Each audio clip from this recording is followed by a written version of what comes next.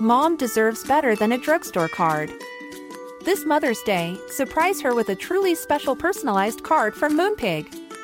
Add your favorite photos, a heartfelt message, and we'll even mail it for you the same day, all for just $5.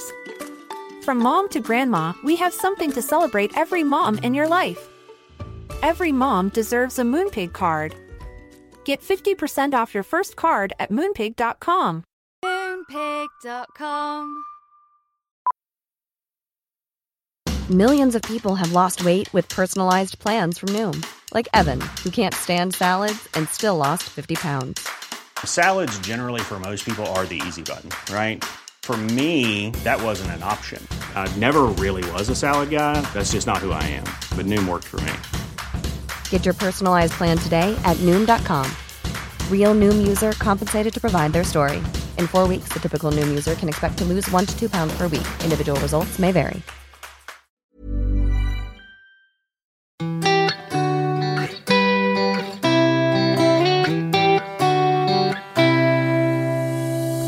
Well, welcome to Thursday's Off Air. Do you know what we're both done to a crisp? Well, you've been up since the crack of dawn. You did a sports interview at 9:15. That's exactly it. Yeah. And then I've decided to eat healthily. So ahead of my, is it called Our Health today or Your Health tomorrow or Our Future Health? Our Future Health. Because I've signed up to this data gathering thing that's supposed to basically I'm saving lives, Fee. You've also done it, haven't you? Yes, and you were quite patronising when I said I'd done it. Yeah, but sometimes I just copy you. And in this case, I have again. But I've got this assessment coming up. I want to be reasonably fit when that takes place. So Jane had a salad that took her, no joke, it was eaten over the course of 3 hours. And every time I looked round, it hadn't really diminished. No, because there was just a huge mound of spinach leaves on top of some other itty-bitty healthy ingredients. Yeah, it's the Caesar salads in the canteen here that slightly do my nuts. I don't buy them anymore. Why? Because there are 3 very big, juicy, crunchy croutons on top. I don't like croutons. And a couple of slices of chicken.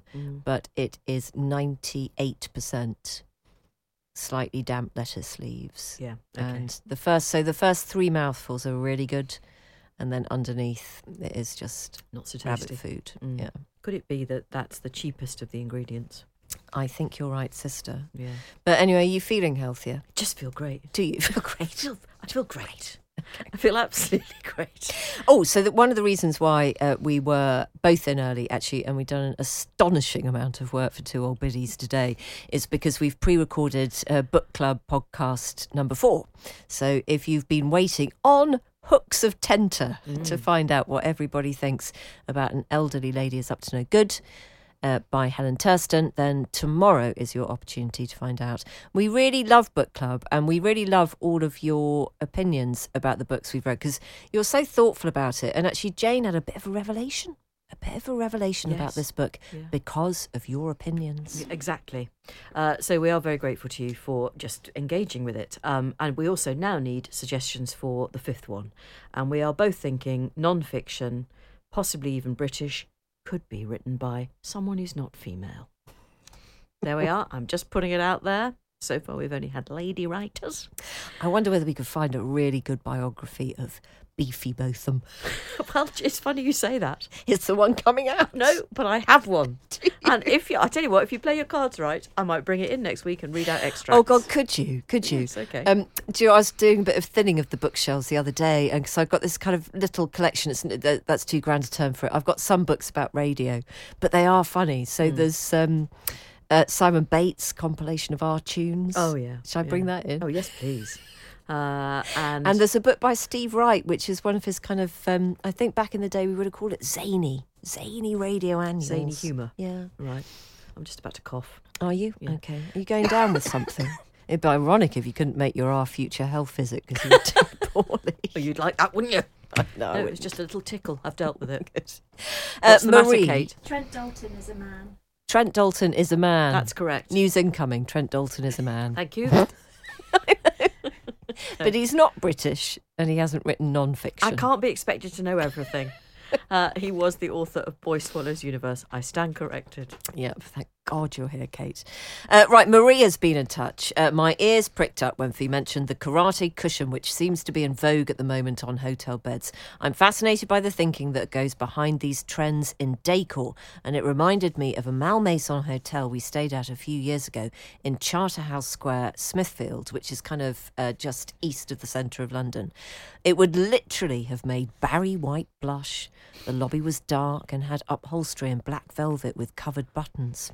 The lift had a Jack Vetriano style framed saucy print. Ladies' Day at Aintree came to mind. Watch it. That's coming up, by the way, in a couple of weeks. The room was chalk and beige, the bathroom red and black, and on the side a bottle of red wine chargeable to the room if the seal was broken.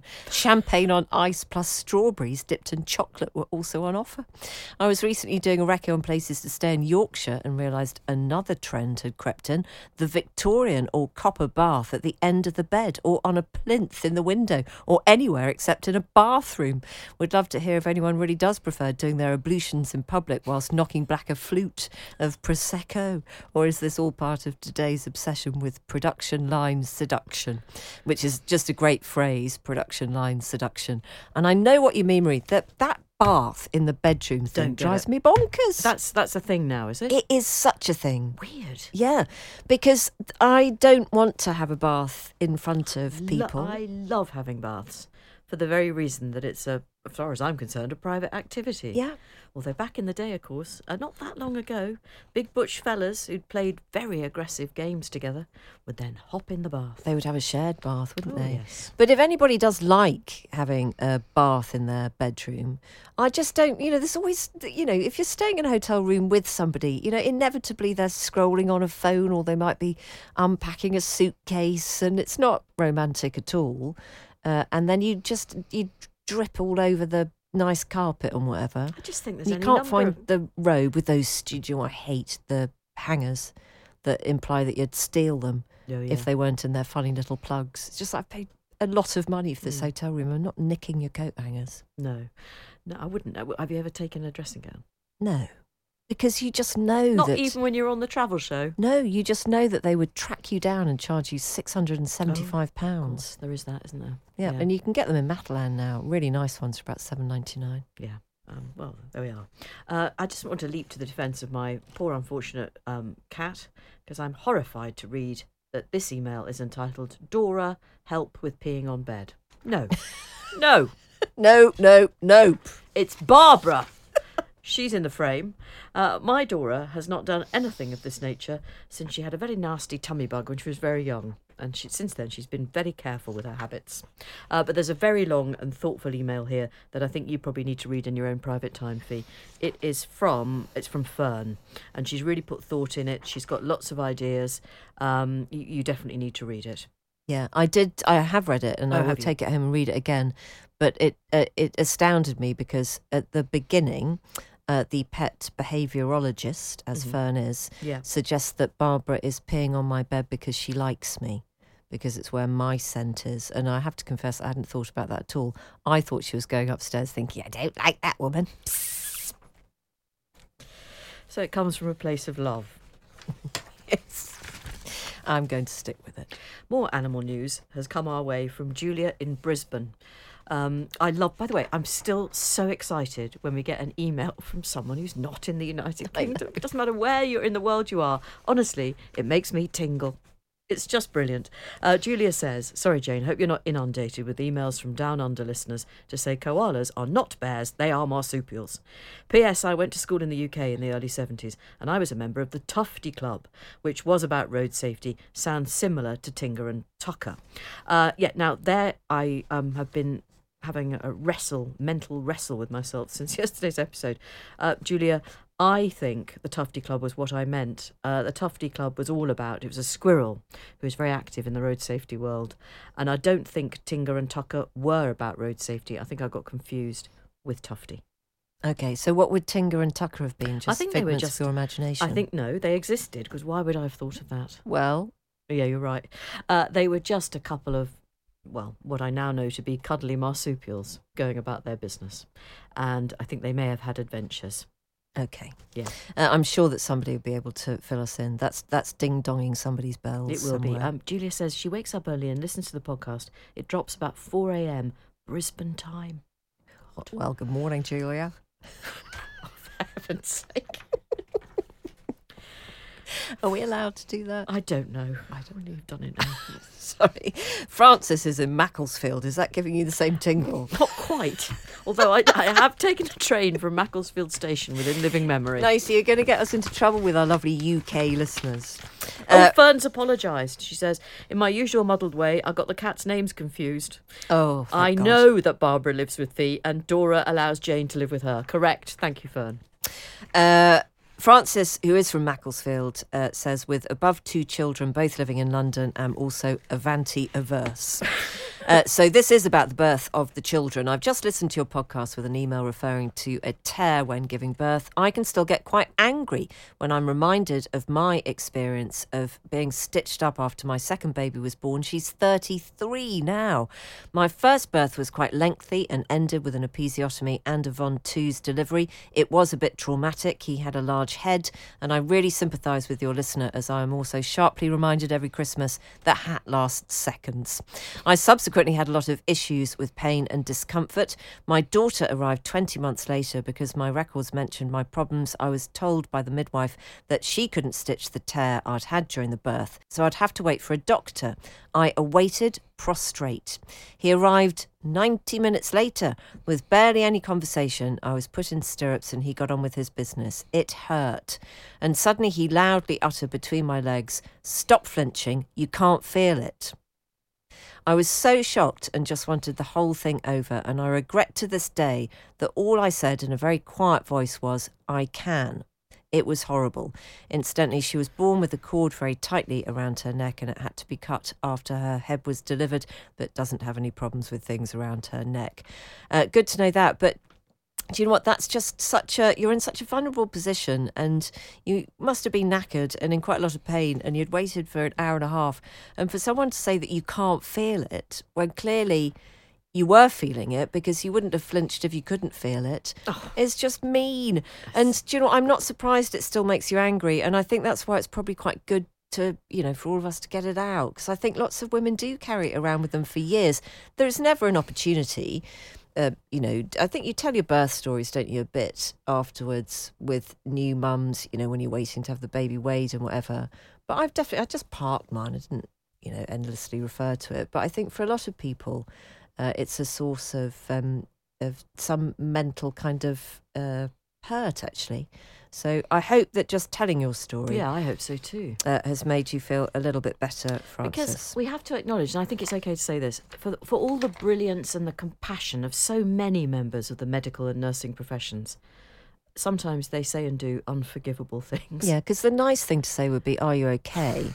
Well, Do you need more pain relief or whatever? Yeah. But also, it just doesn't make sense. Stop flinching, you can't feel it. Doesn't make sense, because you wouldn't flinch if you couldn't feel it. I want to bring in this listener, and she has been kind enough to tell us about what she describes as an unpleasant memory. And I salute her courage in giving us this a slice of life. I'm not going to mention your name, but I do admire you. Following the birth of my first child, I both tore and was cut. So I found myself post-delivery lying on my back with my legs in those stirrups, with a piece of fabric with a discreet opening between my legs. The doctor told me I needed some stitches. He went on to say that there were some students with him, and would I mind if they observed. For some reason, unclear to me now, I did agree. Well, the procedure took ages, and I thought perhaps they were all being encouraged to have a go. However, it went on for so long, I inquired at one point if they were trying to recreate the Bayer tapestry. The next day, the nurse in charge asked me if I wanted to go to the bathroom. Well, I did get out of bed, but trying to walk was just excruciating, and I was reduced to tears. The nurse said that didn't sound right, and asked to take a look. And when she did, she said this: "Oh, I see the problem. They've included one of your hemorrhoids into the stitching." A quick snip of her scissors and the problem was solved. I was sore, but relieved. It's unbelievable. And sometimes can we just acknowledge the courage of women? Because going to the loo after childbirth, however Junior has emerged, particularly for a number 2, is a very trying experience. And we don't even know whether this was a 2 or a 1. But either way, she was on her way to the loo. And that's just, honestly... It doesn't bear thinking about, but we all are.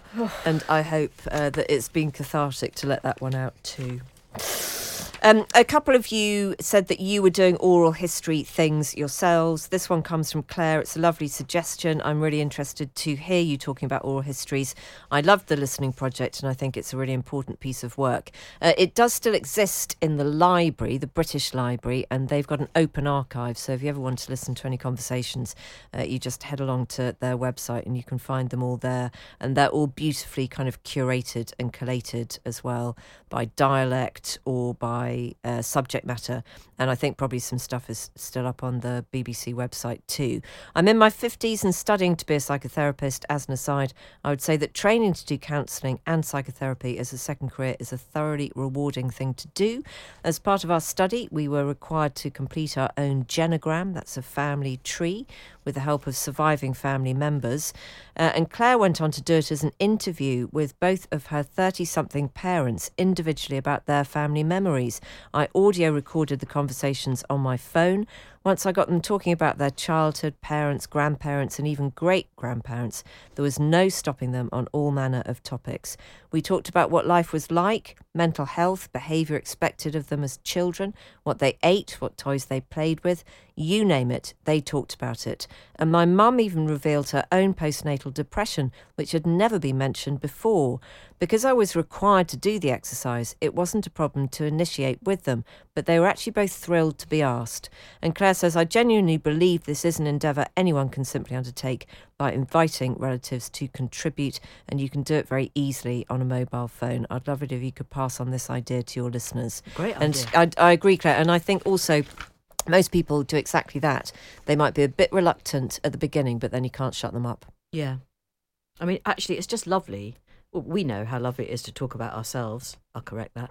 I know how lovely it is to talk about myself. No, it is lovely. And for someone to be interested, because, look, everyone's got a story. Yeah.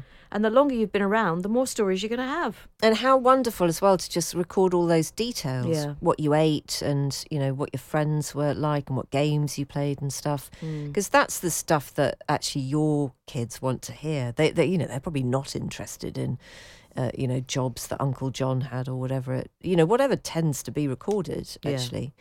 It's the detail of daily life, isn't it? So good suggestion, Claire, and I'm glad also that you found a kind of second career in later life. Anonymous says, here in sunny Lincoln, we have the IBCC, the International Bomber Command Centre.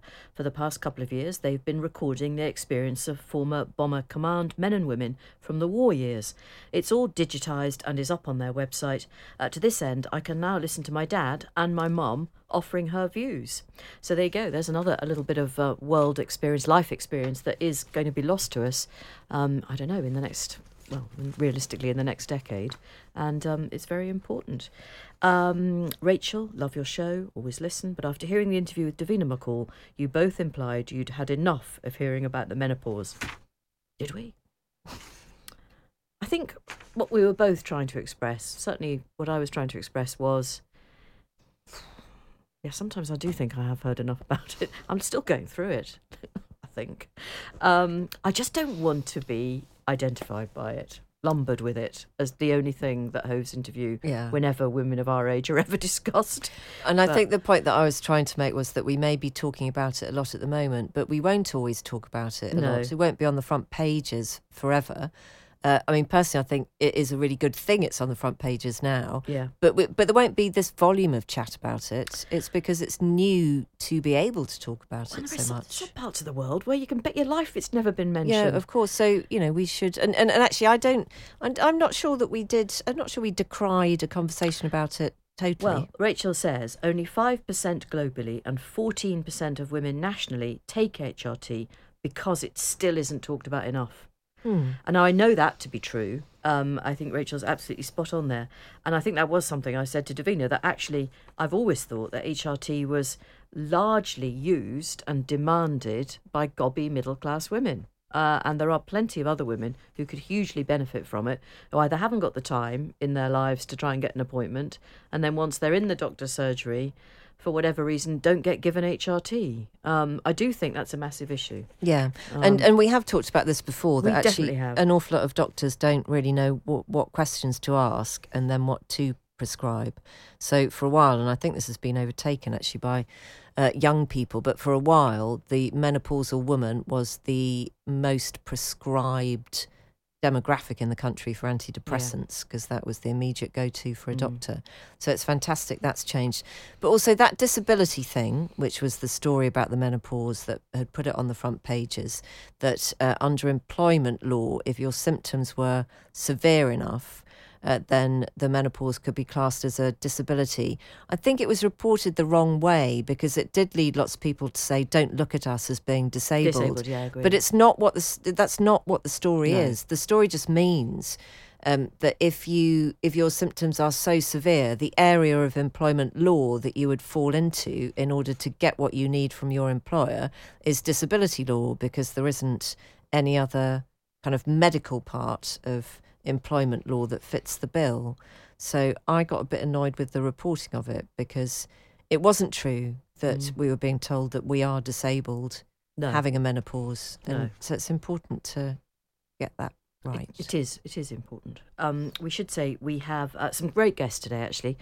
Two young people who are award-winning podcasters, and their podcast is about something most of us don't know much about, life both in prison and then afterwards, how you kind of rebuild your life after you've been released. And there were loads of questions we could have asked them. We slightly ran out of time. I could have talked to the two of them for ages because they were brilliant. And you can hear from them in a couple of minutes' time. Mom deserves better than a drugstore card. This Mother's Day, surprise her with a truly special personalized card from Moonpig. Add your favorite photos, a heartfelt message, and we'll even mail it for you the same day, all for just $5. From mom to grandma, we have something to celebrate every mom in your life. Every mom deserves a Moonpig card. Get 50% off your first card at moonpig.com. Moonpig.com. It's that time of the year. Your vacation is coming up. You can already hear the beach waves, feel the warm breeze, relax, and think about work. You really, really want it all to work out while you're away. Monday.com gives you and the team that peace of mind. When all work is on one platform and everyone's in sync, things just flow. Wherever you are, tap the banner to go to Monday.com. Ryan Reynolds here from Mint Mobile. With the price of just about everything going up during inflation, we thought we'd bring our prices down. So to help us, we brought in a reverse auctioneer, which is apparently a thing. Mint Mobile Unlimited Premium Wireless. How to get 30, 30, bit to get 30, bit to get 20, 20, 20, bit to get 20, 20, bit to get 15, 15, 15, 15, just $15 a month? Sold! Give it a try at mintmobile.com/switch. $45 up front for 3 months plus taxes and fees. Promo rate for new customers for limited time. Unlimited more than 40 gigabytes per month. Slows full terms at mintmobile.com.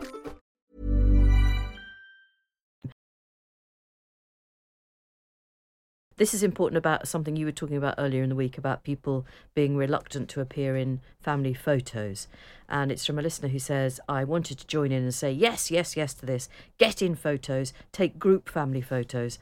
After my son was born, I fell into the trap of taking hundreds of photos of him and not much else. On Mother's Day 2022, we celebrated with 4 generations, including my granny, who'd just turned 90. We were saying our goodbyes, I had my coat on, ready to leave. Then I realised we hadn't taken any group photos that day.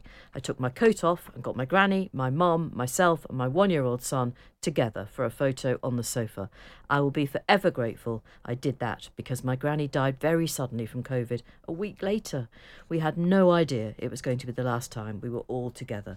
And you never do know, so for Pete's sake, take a photo. I think you'd have liked my granny, she says. She was a little bit like an English bulldog. Short and stout, and nobody messed with her. She was incredibly loyal. She once came out of the ensuite in her high-rise flat and accidentally flashed the builders working on the building opposite. She was unfazed by this and gave them a cheeky shimmy of the shoulders before dashing back inside. Love the sound of her. She sounds amazing. Emma, thank you very much for that. That's great. Lucky builders. Right, let's bring in Zach and Jules. They are award-winning presenters of the podcast Life After Prison. It is run by the Prison Radio Association, and its 5th series launched yesterday. Now, there's so much content in these podcasts. They are really good, aren't they? Oh, they're fascinating. And they're from every perspective. Yep. And they're very engaging hosts. And do you know what I would say before listening to this is please don't worry. We didn't have time to address this in the interview. They both acknowledge their crimes, don't they? And it's important to do that. They're not victimless crimes. No. They talk about this quite a lot in the early editions of the podcast. So I did feel when we were talking to them during the interview that it's not because we had kind of ignored that point that it's not included. We just didn't have time. It really was a time-limited conversation, but it was great to meet them. Zach is one of the presenters. He was given 3 different sentences for robbery and drug offences. Jules is his co-host. She spent 2.5 years inside for grievous bodily harm. So Jules told us how long it had been since she was released from jail. So I was released in November 2019. Right, and Zach, when was the last time you spent a night behind bars? I was actually released 4 years ago today. 4 years ago today? Yeah. Right. So it was between 2018 and 2020.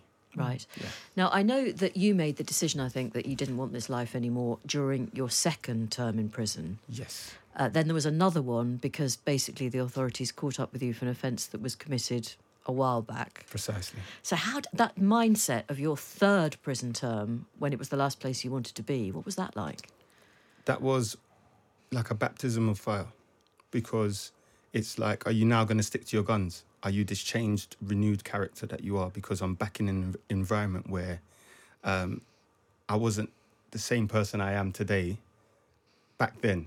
So I'm coming across staff and fellow inmates that remember the old me. And a significant moment was when a few guys were like, you know what, you're actually different now. You're not the same Zach that we once knew.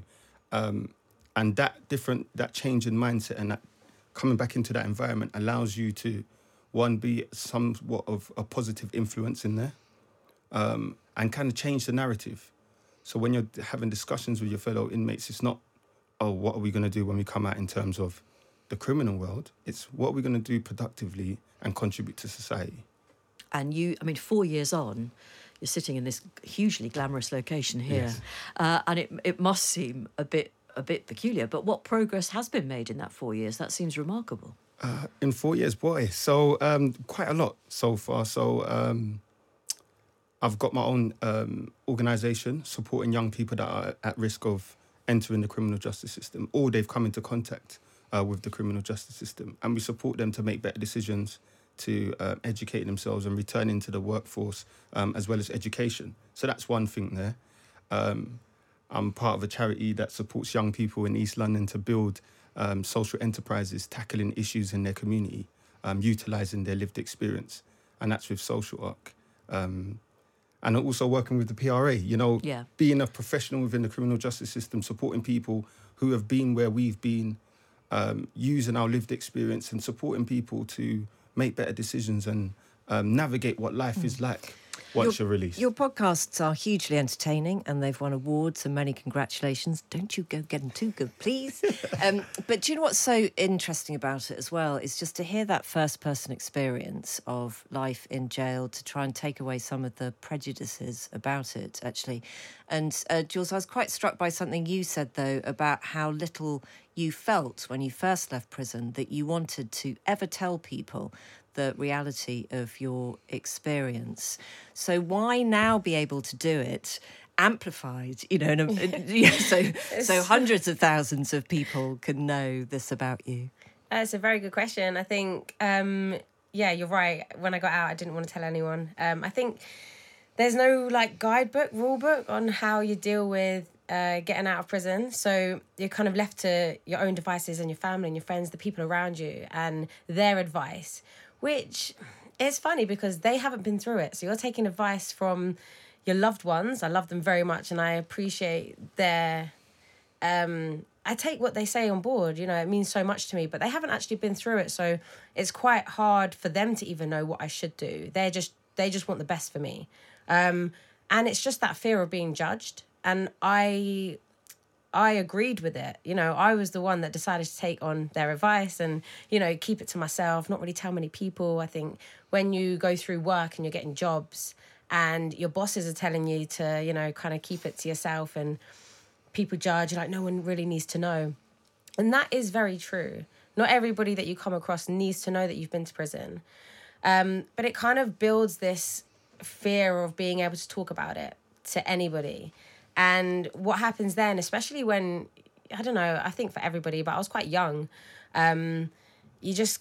you need to talk, I think, and I think people need to talk as well, and they need to be able to relate. But if there's a stigma around even going to prison, it makes it kind of impossible to speak. So I think the moment I did the podcast, it allowed me to actually express my own journey and be able to help other people. And now that, you know, I've come out as a prisoner, you know, I've been to prison, and now I get to give back and help people that have been in similar situations as me, and be able to help family and friends that have been through it like my family and friends did. Now, you know, I'm not ashamed, and I want to continue to help and continue to express how I felt, so that it continues to help people. What is, I'm sure you've talked about this, you two, the difference in the experience of male prisons and female prisons, because there aren't that many women in British prisons, there never have been. There aren't very many female prisons. Yeah. Are conditions, they can't be as bad as they are in some male prisons? Well, tell me. Well, you know, the prisons are very different. So it depends on what prison you go to. And some people might actually only be in one prison their whole sentence and might have, you know, really nice, clean, new jail, let's say. Zach has been to a fair few. I've been to a few, yeah. And it varies. It varies from prison to prison. You know, you've got your Victorian prisons. And obviously with wear and tear, there's some issues there. But you've got like the newer prisons that are privately run. And they tend to be in better condition. But in terms of, like, the thing about conditions that really matter most is, are the conditions for rehabilitation, like, nurtured and supported? That's what really matters in terms of conditions, because at the end of the day, being in prison is a punishment, but what is the result of that sentence? And I think that's what matters. But both men and women have, like, I went to 4 different women jails, and there were a significant difference between some and the others. Yeah. So I think, Zach's right. I think, are these conditions anyway, even the better kind of conditions, are they like an environment of rehabilitation, or what is it kind of environment, you know? I know that you both give credit actually to some of the people who worked with you when you were inside, and there was a gym instructor, I think, who really came, well, not to your rescue, Jules, but kind of rebuilt you in a way and gave you confidence. He did. And you know what, I was speaking to him earlier because I literally just went back into one of the prisons that I was released from. This was an open prison, and that's where he was. His name's Neil Layton. I'll shout him out. And, you know, afterwards I referenced him on the podcast, you know, of spotlighting people that have really helped you on your journey. And, you know, he's really modest about it. So when he listened to it, he was like, you know, just like, wow, you're giving me so much credit. But he really does deserve it. And there are so many different kinds of people in authority within the prison system that can either really help you or really not. And I got really blessed and lucky to land in that prison with him, helping me get my level 3 PT and showing me how to succeed on the outside. So you're now a grateful. Personal trainer, aren't you? Yeah, got that. And a good one too. Thank you very much. There was something I really learned a lot from an episode I listened to last night about IPP sentences. Now, you cover a whole range of topics, I should say, on these podcasts, and they are really accessible. You know, people who've never been anywhere near the prison system can get a lot out of these. An IPP is a sentence for public protection. Yes, an indeterminate sentence for the protection of the public. Indeterminate is the important word. I know they were actually abolished in 2012, but there are still people serving them. Yeah, so the episode about IPP, we spoke to 2 people, well, 3 including Lord Blunkett. We interviewed Lord he came Blunkett. Up. Yes, yeah, because he was in government at the time. Yeah, part of the cabinet at the time that the sentences were created and used. And the thing about IPP is that even though it's abolished, it wasn't abolished retrospectively. So like you said, there are still a couple thousand people serving sentences within the prison system that have almost 90% of them are at tariff or past tariff.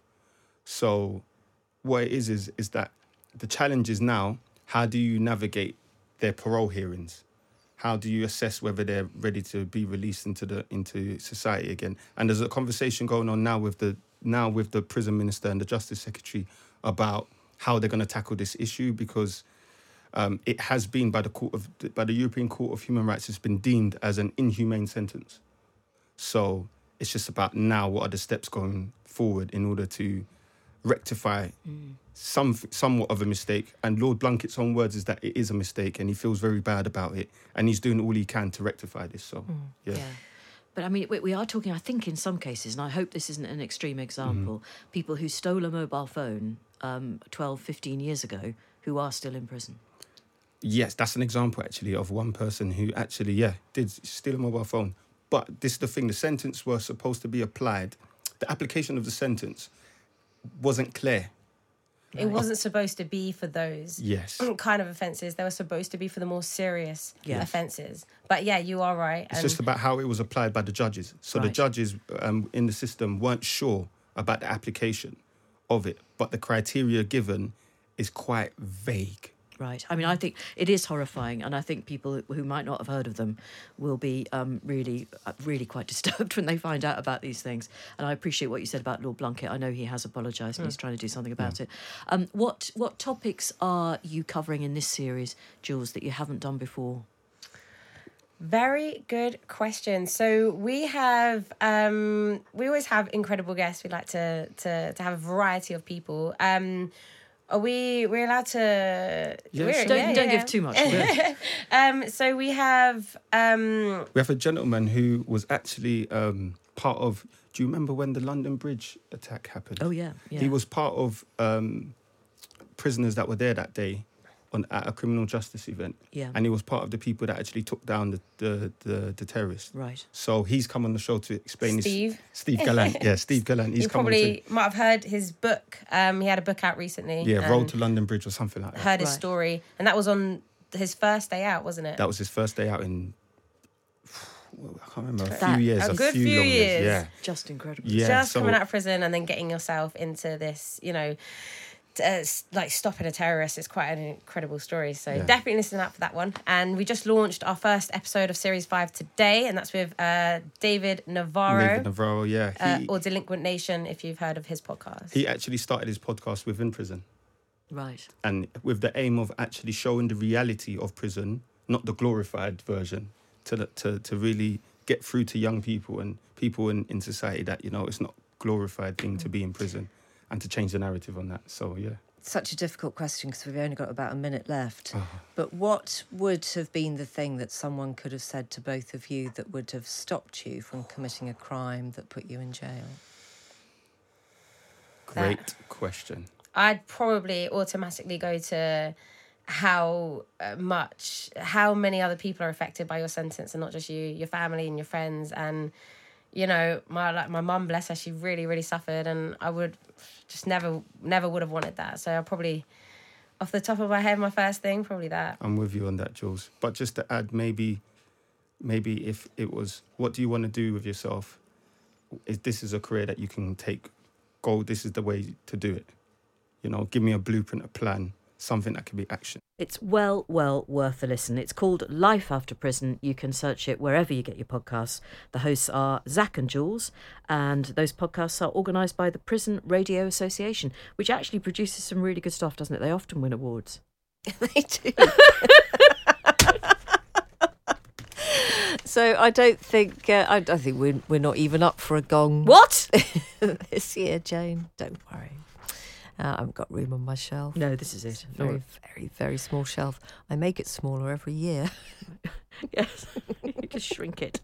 Have a half-decent weekend. I'm back super healthy on Monday and can't wait to tell people about the improvement in my circumstances. I've had so many runner beans over the last couple of days. Oh, lordy. And I should be reading aloud on Monday's podcast from Beefy Botham's book. And Fee has got something from Simon Bates. Yes. Our tune. Yes. Yep, everyone a winner. Was he much loved, Simon Bates? I think he was just Simon Bates. He was Symes, wasn't he? He was big, deep-voiced Symes. Yep. Always wore a blazer to work, didn't he? Maybe we should think of doing that. And a nice regimental tie. Then we might win an award. Don't forget, book club podcast tomorrow. Thanks so much for taking part, and your suggestions welcome for the next one. Have a lovely weekend. Ta-ra. And Julia, get up!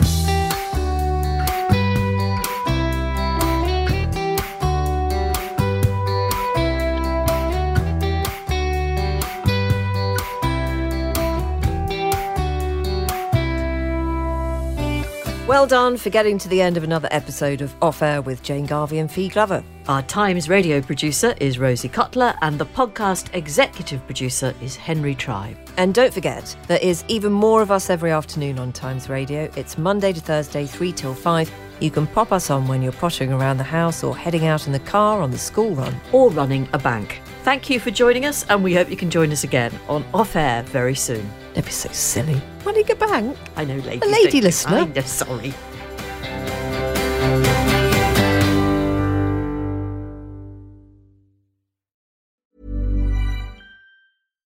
Mom deserves better than a drugstore card. This Mother's Day, surprise her with a truly special personalized card from Moonpig. Add your favorite photos, a heartfelt message, and we'll even mail it for you the same day, all for just $5. From mom to grandma, we have something to celebrate every mom in your life. Every mom deserves a Moonpig card. Get 50% off your first card at moonpig.com. Moonpig.com. When you make decisions for your company, you look for the no-brainers. And if you have a lot of mailing to do, Stamps.com is the ultimate no-brainer. It streamlines your processes to make your business more efficient, which makes you less busy.